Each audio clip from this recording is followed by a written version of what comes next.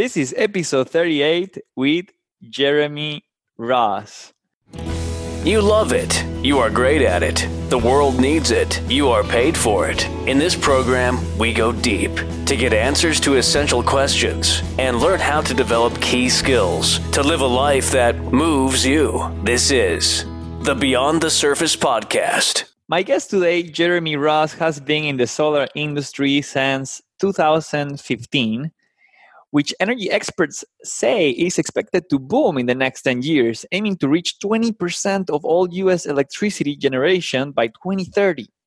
Jeremy is the Chief Revenue Officer of Freebolt USA, a global leader in the renewable energy sector, and I invited him to learn more about the residential solar industry, his career in sales, and the lessons learned along the way.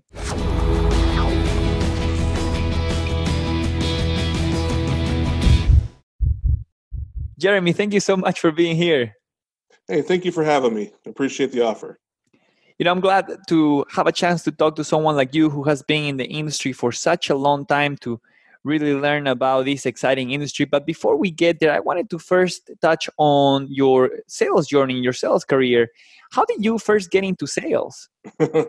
Well, my first sales job is kind of comical, and that is I sold women's shoes at Nordstrom. So, a lot of people think of Al Bundy and the old Married with Children show. But when you're 21 years old, you get to wear a suit every day. You meet a lot of pretty ladies, and it was a pretty fun job. And then I kind of transitioned. I went to work in communications for a while and eventually found myself in the mortgage industry and worked some pretty high-pressure sales situations in terms of the boiler room atmosphere. And sometimes that was good, sometimes it wasn't. I don't know that it necessarily fit my personality, but they definitely got results. But it's just, I've tried a lot of different things, and solar kind of stuck because I was able to use a lot of my mortgage background to help me with my solar career. Wow. It didn't fit your personality? Well, when I'm very big on, you have to believe in your product. You have to believe that you're helping people. And when I did mortgages, that was primarily the case, but that evolved. That was around the time of the crash, 2007, 2008.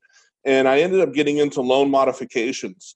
And the company that I worked for, they basically had us all in a room, kind of a sales manager breathing down our necks. You make a certain number of calls. You had to have your pitch perfect. And we were selling people the idea that we were going to save their home. That was probably in foreclosure at this point, but they had to send us $3,000. And it was a pretty high pressure sale. If you really think about it, there's some guy on the phone is telling you he's going to save your house for $3,000, and you're scraping your money together to save your house. And what ended up happening was the company wasn't able to actually help those people. So everybody got in a lot of trouble with the feds. I had already left the company at that point because I lost my own house as a result of it. And so it really left a sour taste in my mouth for sales and just kind of that whole experience. And I swore to myself I would never, ever be involved in something like that again. And so when I originally got into solar, I had no intention of going into solar. I said, I don't want to do that again. I don't want to deal with that again. But a good friend of mine kind of convinced me and told me, how solar worked, how it actually helped people, how a lot of those people that I might have felt like I took advantage of before, those same types of people I was going to be able to help now. And one of the things that we hear a lot out where we are, because where I'm at, it's a highly competitive market. Solar has been big here for about 10 to 15 years. And so where is here? I'm in Palm Desert, California. Okay. So per capita, we have the most saturated solar market in the country. And we've had some of our utilities here have really fought back hard against solar. One of the things the utilities use to fight us is they say that low-income people are subsidizing the wealthier people that want to go solar. And what I've found in my career is it's exactly the opposite. the majority of people that we help are working class people that want to make sure that they have control over their electricity costs and that they don't get stuck paying higher and higher utility bills. No, it makes sense. I think somebody said something that really resonated. It's like, why rent your electricity when you can own it, just like your home? Correct. And the other thing is, you also said that you had at some point a solar show, a solar radio show. Can you tell me more about how that ended up being? So one of the things I learned early in life was the best way to master something or get better at something is to actually teach it to other people. And so, when I was an independent solar guy for a while, and during that time, I kind of built up my knowledge by writing articles. And FreeVolt saw me. I had done some work with them, but they saw these articles and they realized, that I had a pretty good brain, and so they wanted to bring me on board. And then when I got into that, we had a couple people approach us about doing a radio show. And so I did a solar radio show for about 6 months, and it was not a sales show. It was more of an informational, so that anybody listening would learn more about solar. And I brought on some guests, interviewed people from CPAs to battery manufacturers to try to help really shed light on the industry and on the product and how it could help people, and maybe get a few sales out of it. It sounds like you had a great time running this radio show. What happened? Oh, it's just it comes down to a couple of things. One is we paid to have the radio show, and we wanted to see if it really made sense financially for us to keep doing it, because we didn't get a lot of leads from it. And so ultimately, that's why we did something like that. I love to do it just for the sake of doing it, but when you have to pay for it, you have to take those things into consideration. And then the other thing is just time. It is a lot of work to get up. It was actually a live radio show too. You weren't getting leads from it? No, it was informational. It was a call-in show. We'd get a few calls here and there. It could have just been the station and the platform. Maybe if I had a bigger audience, it would have done a little bit better. But it was an experience, and it gave us information that we could share with customers as well, because everything was recorded. Of course. So if we covered something on the show that might have come up in a potential sale situation, we could refer them and say, hey, this is what we talked about, and here, listen to a little bit more. Tax credit. We had a CPA on explaining the tax credit. So it really helped kind of build our knowledge as a company to put that show together. Yeah. I wanted to transition into the next part of this interview, which is really talking about the first stage in the sales process, which is building a pool of prospects. Lead generation, you mentioned that during the thing. Is what do you think the top performing? What do you think are your top performing channels for bringing new solar installations today? Specifically, let's just focus today, since you guys do commercial and residential, just residential. So the number one channel for getting new prospects is always going to be referrals. Of course. But obviously, you have to get to that point. You're not going to walk in and start day one and have a book of business waiting for you to refer you business. So the way that we've done it is that every single one of our sales reps is highly encouraged to join a networking group, like a BNI or something similar, where it's a category-specific group. You go once a week, you meet with everybody, whether it's live or on Zoom, and talk about your business, and then you become that group's solar person. It's almost like hiring 30 people as sales reps to work for you. So that's been very successful for our top people. The other thing is of course, we do have some people that still knock doors. It's a little bit different in California. You can't, most of these doors in California have been knocked to death for the last 10 years. So whereas 5 years ago, somebody could have gone out for 3 hours and probably got 6 appointments. Now in California, you're probably knocking for 3 or 4 hours just to get one. And so obviously the pitch is important at the door, was never really my strength, but I've seen there are definitely people that are better than others. And then number three, I would say Facebook funnels have worked very, very well for us. You know, with the exception of the referrals, which we get a lot of at this point, you know, the Facebook funnels is probably next. And it took us a while to figure out what worked. Now we're kind of unique because we're also a solar manufacturer, so we only sell our product.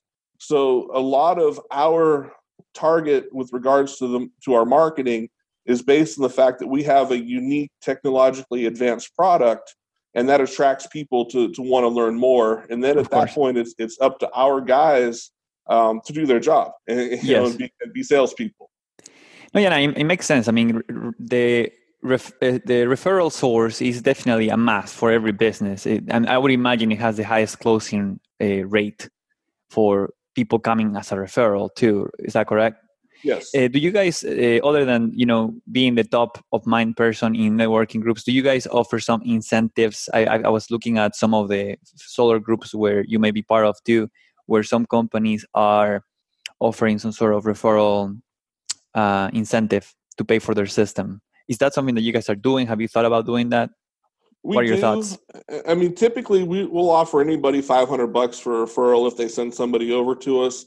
But we're also big on strategic partnerships. So, there's other industries that they have good synergy with solar. And so, roofing is an obvious one. Where we're at, and there's a lot of pools. So, we work with pool men who are, in people's homes all the time, HVAC people, and then also real estate and mortgage people. And then last would be CPAs. These are all good people to work with. And I don't want to give up too many tricks of the trade when it comes to this, because, we like to, of course, some of our tactics in-house.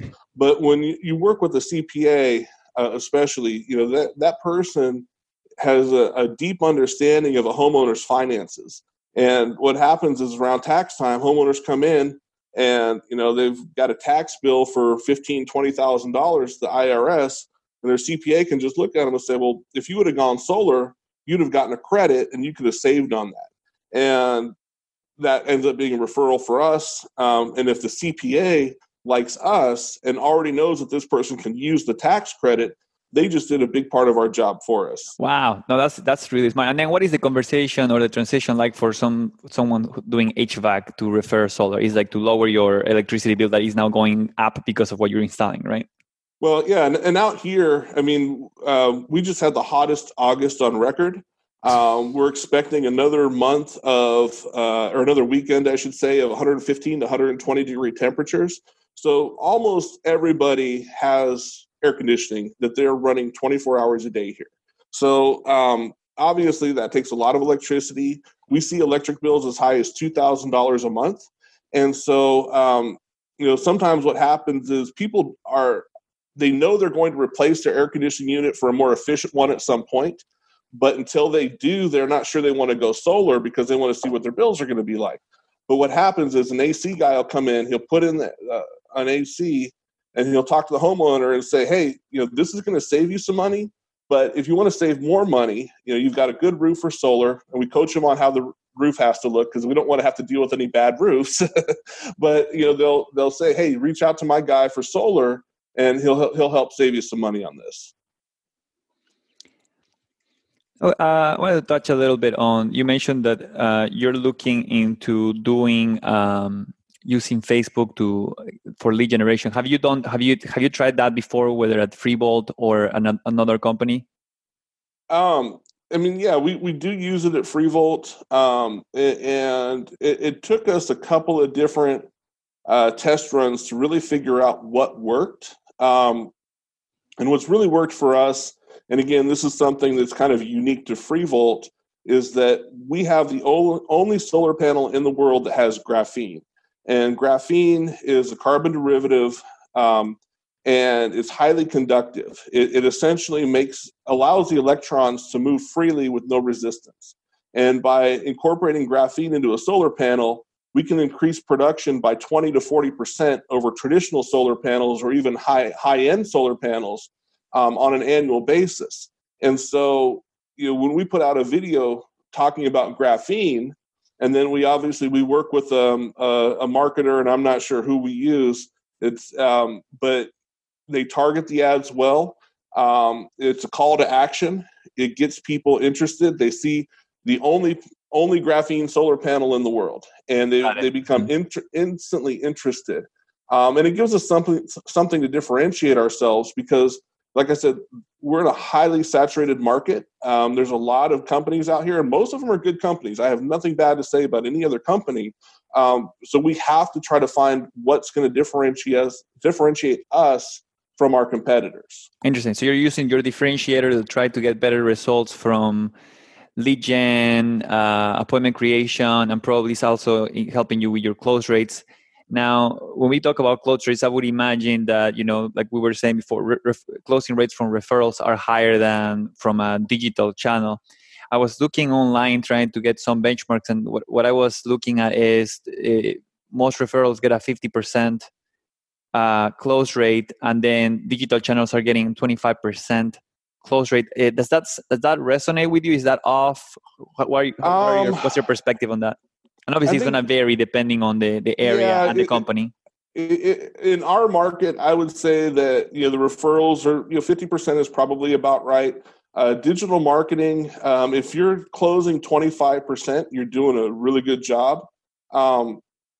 In my first solar sales job, it was actually with Solar City. So there's a lot of people out there that have worked with Solar City, and we had a lot of leads that came from Home Depot. So they had what they called field energy specialists inside Home Depot setting us appointments. And those appointments probably closed at about a 15% close rate. For a while, I was closing those at about 35%, and that made me kind of a god when it came to closing over there. I mean, referrals definitely do better. And then, digitally, I think 25% is probably a good number if you're working with a good targeted, well-conceived ads versus, some of these other standard ones that you see so many of. Especially in our area, homeowners have learned to say, that's an ad for probably somebody that's going to sell my information to 4 or 5 different companies. Mm-hmm. And that's what homeowners think. Whether it's true or not is irrelevant. If that's what a homeowner thinks when they see that ad, they're not going to click on it. They're not going to put their information in. And so it does have to be unique and look, in our market, at least, it has to be a little bit more well thought out, I should say. No, that's interesting. Now, we're talking about close rates. Now, I want to move farther down the funnel, the sales process. So, you said that you guys have a $500 incentive for referrals, right? Like if you're working with a client and they refer you someone, you guys either give them $500 in cash or a $500 credit for their system, or something along those lines. I seen that number go from 500 to 1,000 in referrals. And then I also looked at the average cost per install acquisition in the residential space, going from, I think, 1,200 to 2,000 per sale. What are your thoughts on those benchmarks? What are you seeing in the space, considering that you probably have more exposure than direct exposure than I have? Well, since I mentioned Solar City, I'll just bring up that that partnership with Home Depot is one of the reasons why Solar City is no more. Tesla bought them out. They were always sister companies. Tesla took it over. We see what Tesla's doing now in the industry, and I don't know that it's necessarily a good thing. But the per customer acquisition cost for Solar City using Home Depot was like $4,000 per customer. Wow. And so it's that's an incredibly high amount. Now they charge a little bit more for their product. The salespeople all had a base salary plus commission.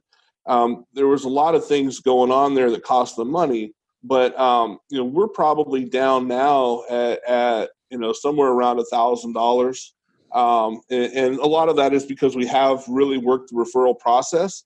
As far as our Facebook ads. I don't know exactly what our monthly spend is. I know that we're going to try, we're going to up it a little bit this month and kind of see what happens with it, see what's working.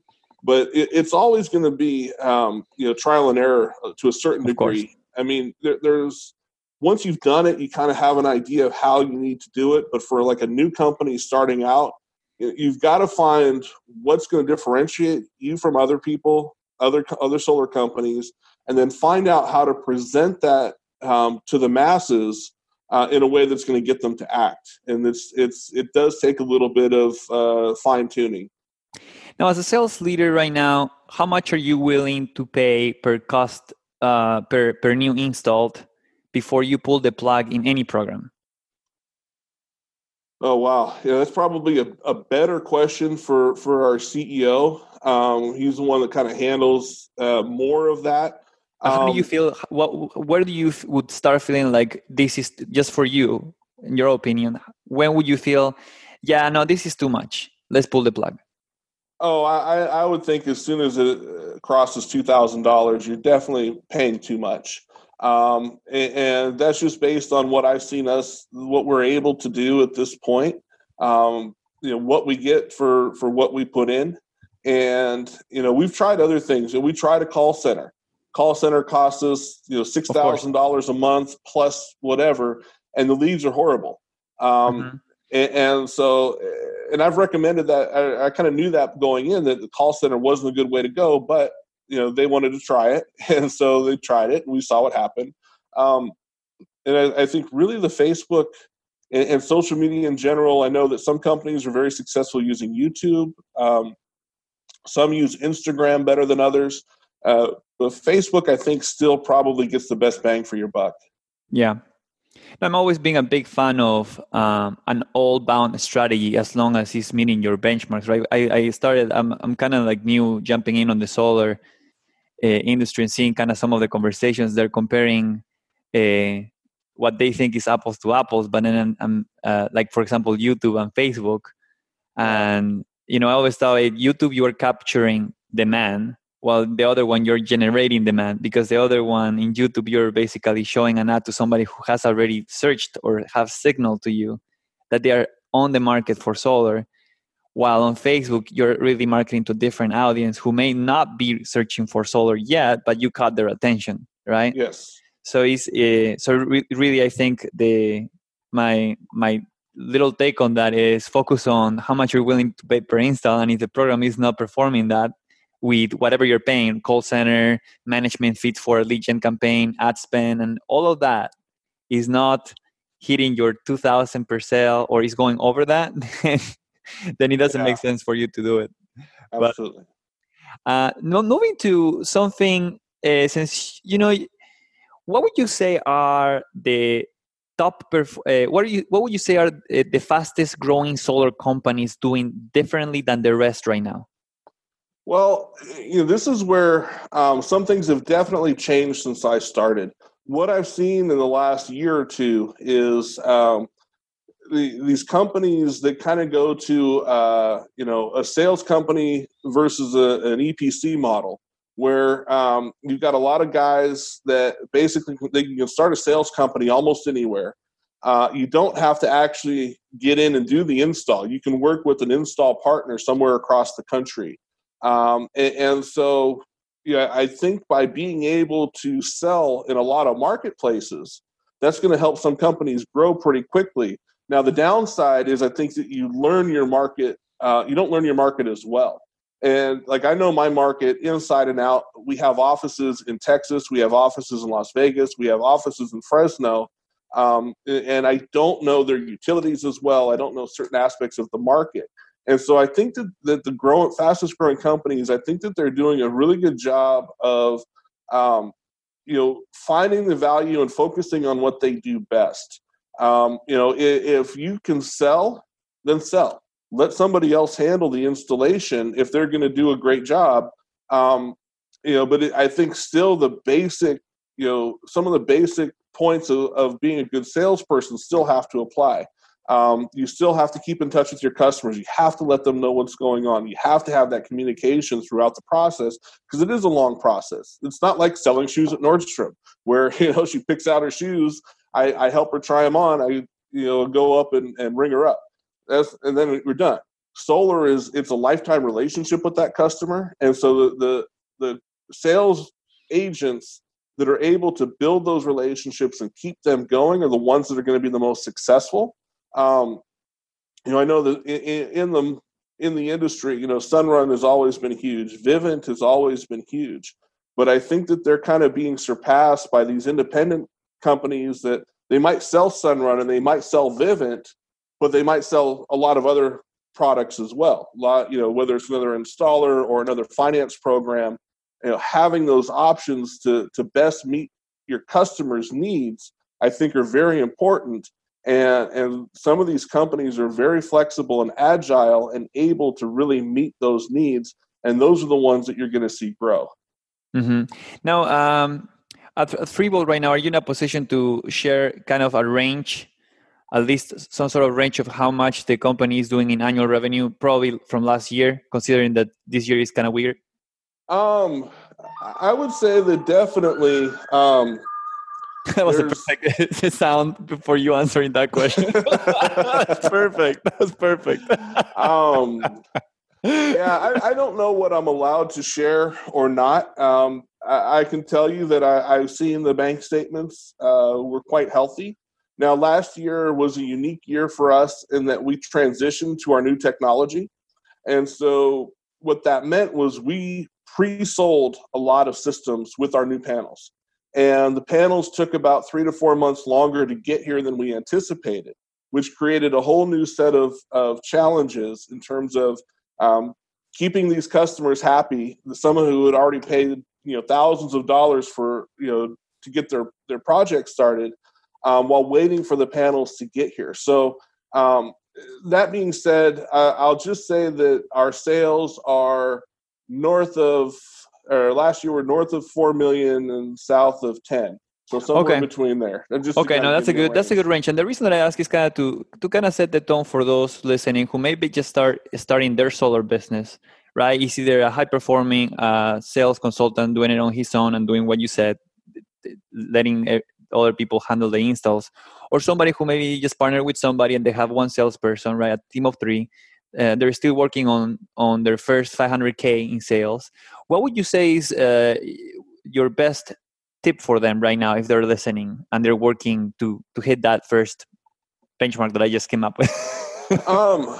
I think the most important thing, and this is kind of, and this is where solar, I think, is similar to real estate. Uh-huh.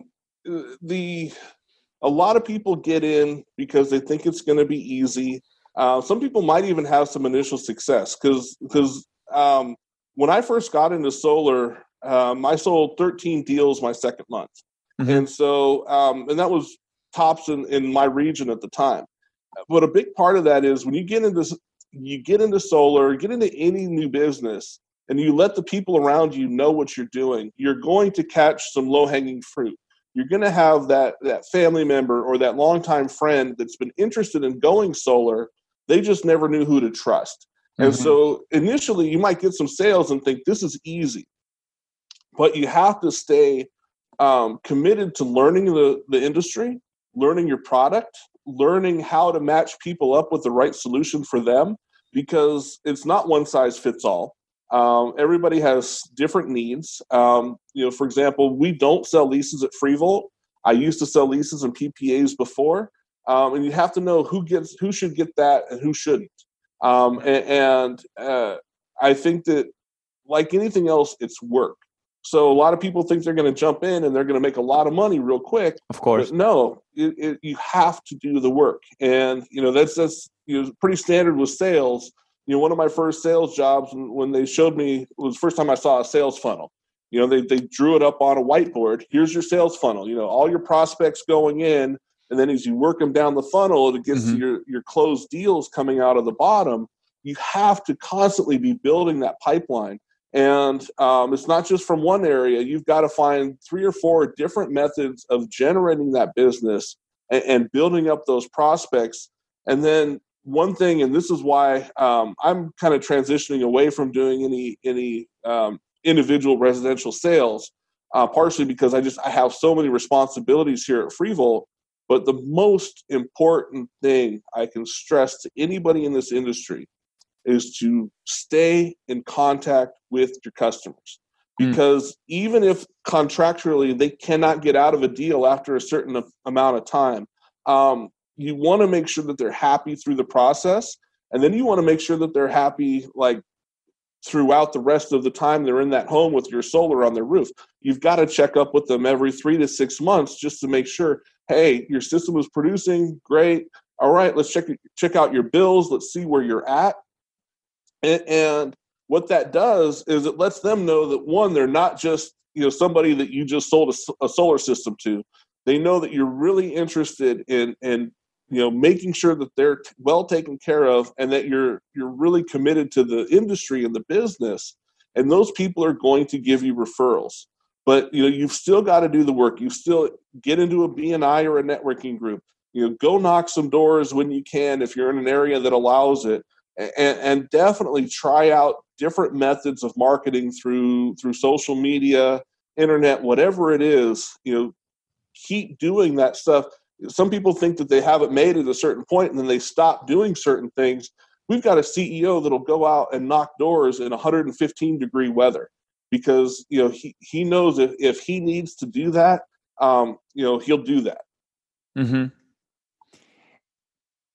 What are your thoughts about? I was seeing some conversations around people who are just getting started with their business. They're looking into scaling their business and starting to invest in some sort of a scalable system to get more lead gen than door knocking. And obviously, they're not being familiar with having done a lead gen program before. They're really trying to find someone who can say, can you guarantee me leads, or can you guarantee me new installs? What is the best approach? Since it sounds like you've worked with other lead gen providers before, what's the best approach to select the right lead gen provider? This is a tough one because honestly, like I would say, like I'll use LinkedIn as an example. Mm-hmm. I probably get 10 requests per week from somebody telling me that they're going to grow my solar business and that sort of thing. And, there's a couple top people in the industry that people know. I'm not going to throw out any names, but there's some names out there that people kind of think those are the guys, and they might be. But every market is a little bit different. And so what we've done here at FreeVolt is when somebody comes to us and says, hey, we're going to get you X amount of leads. If we can try it out without a long-term commitment and at a reasonable price just to see if it works, we like to do that. Now, the problem is just like any marketing, you really need a larger sample size. Some of the other things that we like are, somebody says, hey, I'll generate these leads, spend this much on the Facebook ads, and then for the first 4 months, I'll only take money on the ones that you convert. And so, little things like that for us are important. One of the things that my CEO, Muhammad, would always say is if somebody comes to us and says, use our program, use our platform, we're going to get you all kinds of new business, then Muhammad will say, okay, bring me an electric bill. And, he said, if you bring me an electric bill, we'll do business, because electric bill means that you've got a customer who's interested. And most of them, we never hear from them again. But some of them just say, okay, no problem. And but for a smaller person, like we have a little bit of leverage because of who we are, what we're kind of building over here. For somebody who's new in the industry, I would just be wary about spending too much money up front or too long of a commitment, because you want to be able to pivot and transition if it's just not working. But at the same time, you do have to give it some time to work, because nothing's going to be instant.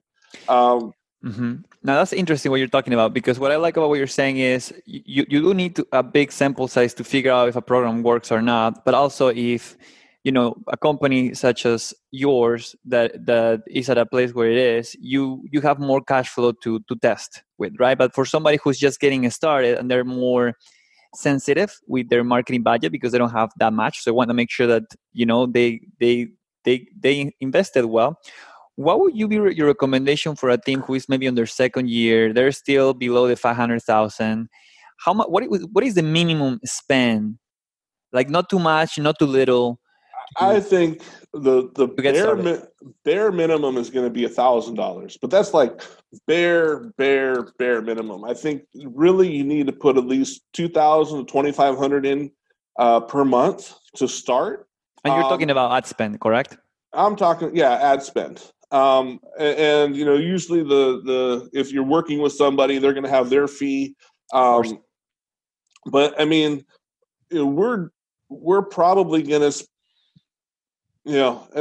We'll probably spend close to $10,000 this month on a variety of different campaigns. A lot of it dedicated to Facebook, but where we're at, because we are the installer as well, we're gonna do a multifaceted approach with billboards. Press releases are something that I like. That's because I have I'm a writer. Like I said, I used to write the articles about solar. Whenever we have something big, we like to get it out there and then promote it. And what is it about press releases that you like, and how do you track its effectiveness to reaching your sales goals? So for us, again, this is going to be a little bit unique to us, but when I first learned that we were going to have solar panels with graphene, which was about 3 years ago, which is when I decided to join FreeVolt full time. I put out a press release. One of the first things I did is I put out a press release to any outlet that would take it for free, because we didn't have a lot of money at the time, and I wanted to make sure that it got out to as many places as possible. And what happens is it's never going to be just one thing. If you're knocking doors and somebody actually opens the door to talk to you, and they saw your billboard somewhere, or they saw your press release somewhere, then all of a sudden they're going to bring it all together and realize, oh, you're that company that I've seen everywhere. So the press release, it's always got to be newsworthy. You can't just put out a press release and say, solar is going to save you money on your electric bill.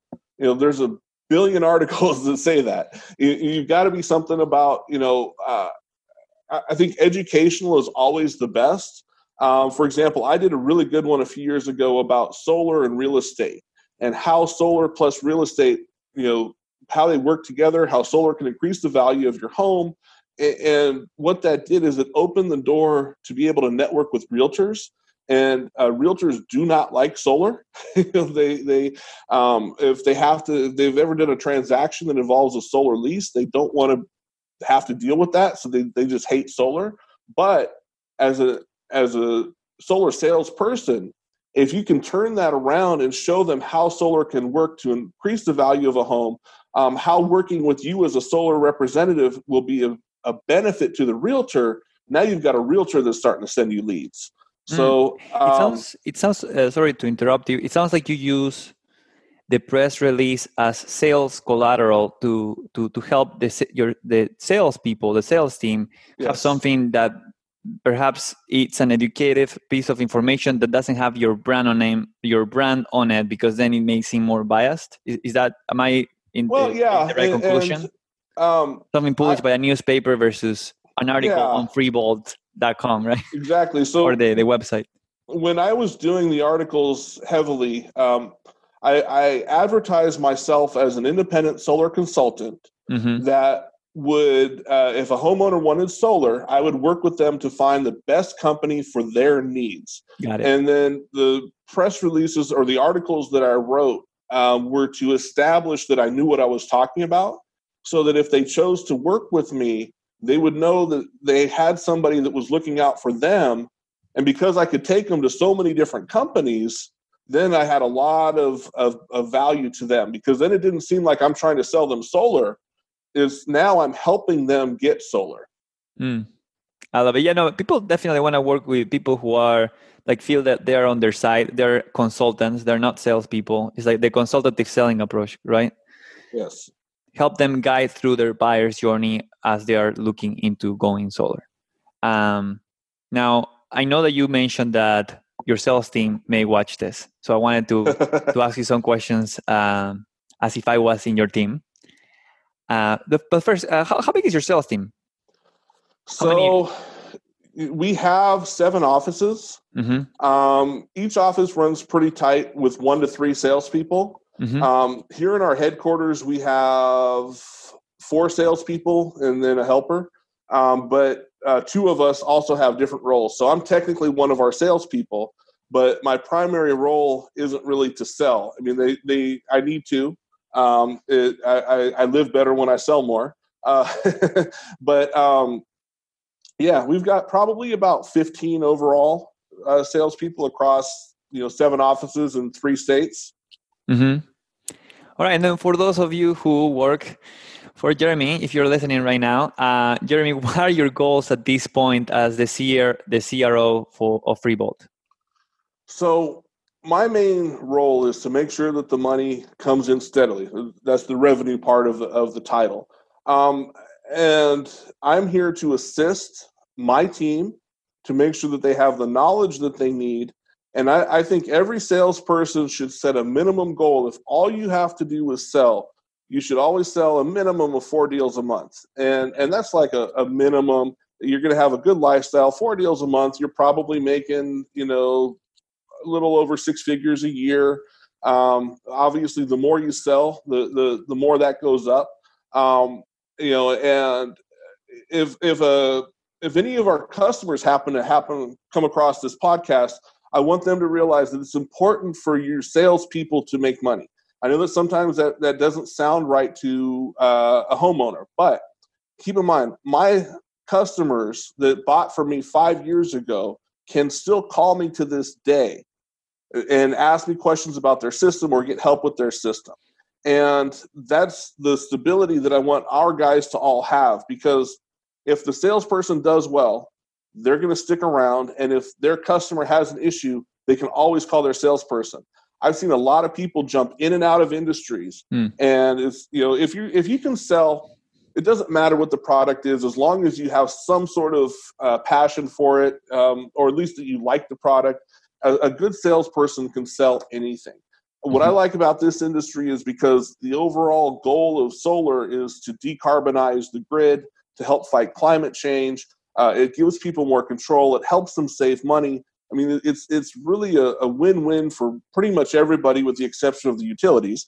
And so I want my guys to feel comfortable to try to make money, because the only way they're going to stay in the industry is if they make money, and their customers will feel much more confident if they know that their salesperson is successful. Nobody wants to buy something from a desperate salesperson.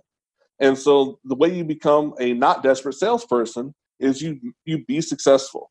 Get out there, keep pushing. If every single one of our sales reps did 4 deals a month, then we would have a lot of good sales reps. Freebolt overall would be growing even faster than we are.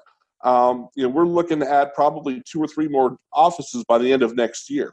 So we are growing. Now, given that everybody started the year very optimistic until around February, how did COVID impacted perhaps the sales targets that you had at the beginning of the year for 2020? Have you changed them? Have you kept them the same? We were fortunate. They deemed us to be essential, and so we were able to keep working. It obviously changed things like no more in-person consultations. I mean, we'll still do a few here or there now, but for several months it was all Zoom. We all got real good with Zoom. Even before COVID, I was sending out video proposals because we had talked to people on Facebook actually that said they preferred having a video proposal or a Zoom proposal compared to having a pushy salesperson in their house is exactly how they put it. And so we had already kind of started that transition. And so we were able to actually do well during COVID. Now, installs were slowed down a little bit because some of the cities shut down. But from a sales perspective, I think that this was probably the best summer we've had yet at FreeVolt, and that's even accounting for the growth that we've had. So, per capita, so to speak, like for every salesperson, we sold more deals this summer than we ever had in the past. And so I think that COVID, while it slowed down some aspects of the process of going solar for homeowners, from a sales perspective, it might have actually helped us because you've got people that are spending more time at home. So they're running up higher electric bills. Some people that aren't working have more time, assuming that they have some kind of income from either unemployment or if their employer guaranteed their paycheck to help them through this time. A lot of those people decided this is the time to tackle our home improvements. Yes. And the other thing is that we do have a federal tax credit that's scheduled to go down at the end of this year. Yes. So that creates a little bit of urgency for homeowners to move forward. And my CEO gets mad because we do a lot of proposals together. I do bring up the fact that I think they're going to extend the ITC and maybe even bring it back to 30%, which I should never do in a proposal to a homeowner, but I'm kind of a transparent guy. But I think that tax credit will eventually get extended. But until it does, that is a huge sense of urgency for homeowners, especially we've got a system right now that we're pushing through, and I'm not going to give all the details. But let's just say that it's about $125,000 for a residential solar system with some batteries. If we do not finish that before the end of the year, then they lose 4%, which 4% of that is $5,000. And so, it's worth $5,000 to them to get signed and help us get this process completed as quickly as possible. Sounds good, Jeremy. You've been very generous with your time. One more question before we wrap up. Okay. What have been the biggest lessons learned for you and your team from selling virtually? The biggest lessons from selling virtually? Wow, that's a good question. I would say one, you still have to use some pressure. I don't like to be a high pressure salesperson, but urgency is important. Selling virtually, you have some opportunities that you might not have otherwise. For example, if you're selling via Zoom and you share your screen, you can put numbers a lot more in a homeowner's face. When you're sitting at a kitchen table and you're sliding over a sheet of paper to look at, or you're turning your computer around, they're not really seeing it the way that you want them to see it. But virtually, you can really highlight the little pieces of information, the little factoids that they need to help them see that solar should be a no-brainer. Now, I don't like to use the term no-brainer. Other people do in the industry, because I think that when you say no-brainer, some people get offended because they think that if they say no, that you're going to say they don't have a brain. It also gives you the vibe of what they say, commission breath, right? Yes, exactly. And so, I think that you're able to educate better virtually than you are in person sometimes. And I think it's just because of the proximity to a computer screen. You have their attention.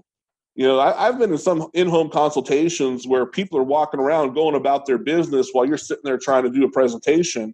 But when you're on that screen, they're there and they are your captive audience. And one of the things, and this is probably the most important thing, stick to a script. And I know the script is going to change based on how they interact, but there are certain pieces of information in a certain order that you need to give to that homeowner to take them on that path, to weave them around to the point where the end of the maze, so to speak, that treasure chest for them at the end of the maze is they're going solar. And if you follow that path and you take the keys from the homeowner in the right way, but you keep them on that path and you make sure that you do not miss one piece of information, if you hit everything, then they're much more likely to be ready to move forward at the end of that call. Wow, Jeremy, it's been a pleasure. Thank you so much. You've been so generous. I am very thankful of all the insights that you've shared. I'm sure that your team and all perhaps the new people entering the market are going to be listening to this, and I hope that they find it as valuable as I have. Well, thank you, Alonzo. I really appreciate you having me on, and good luck with everything, and thank you. Thank you.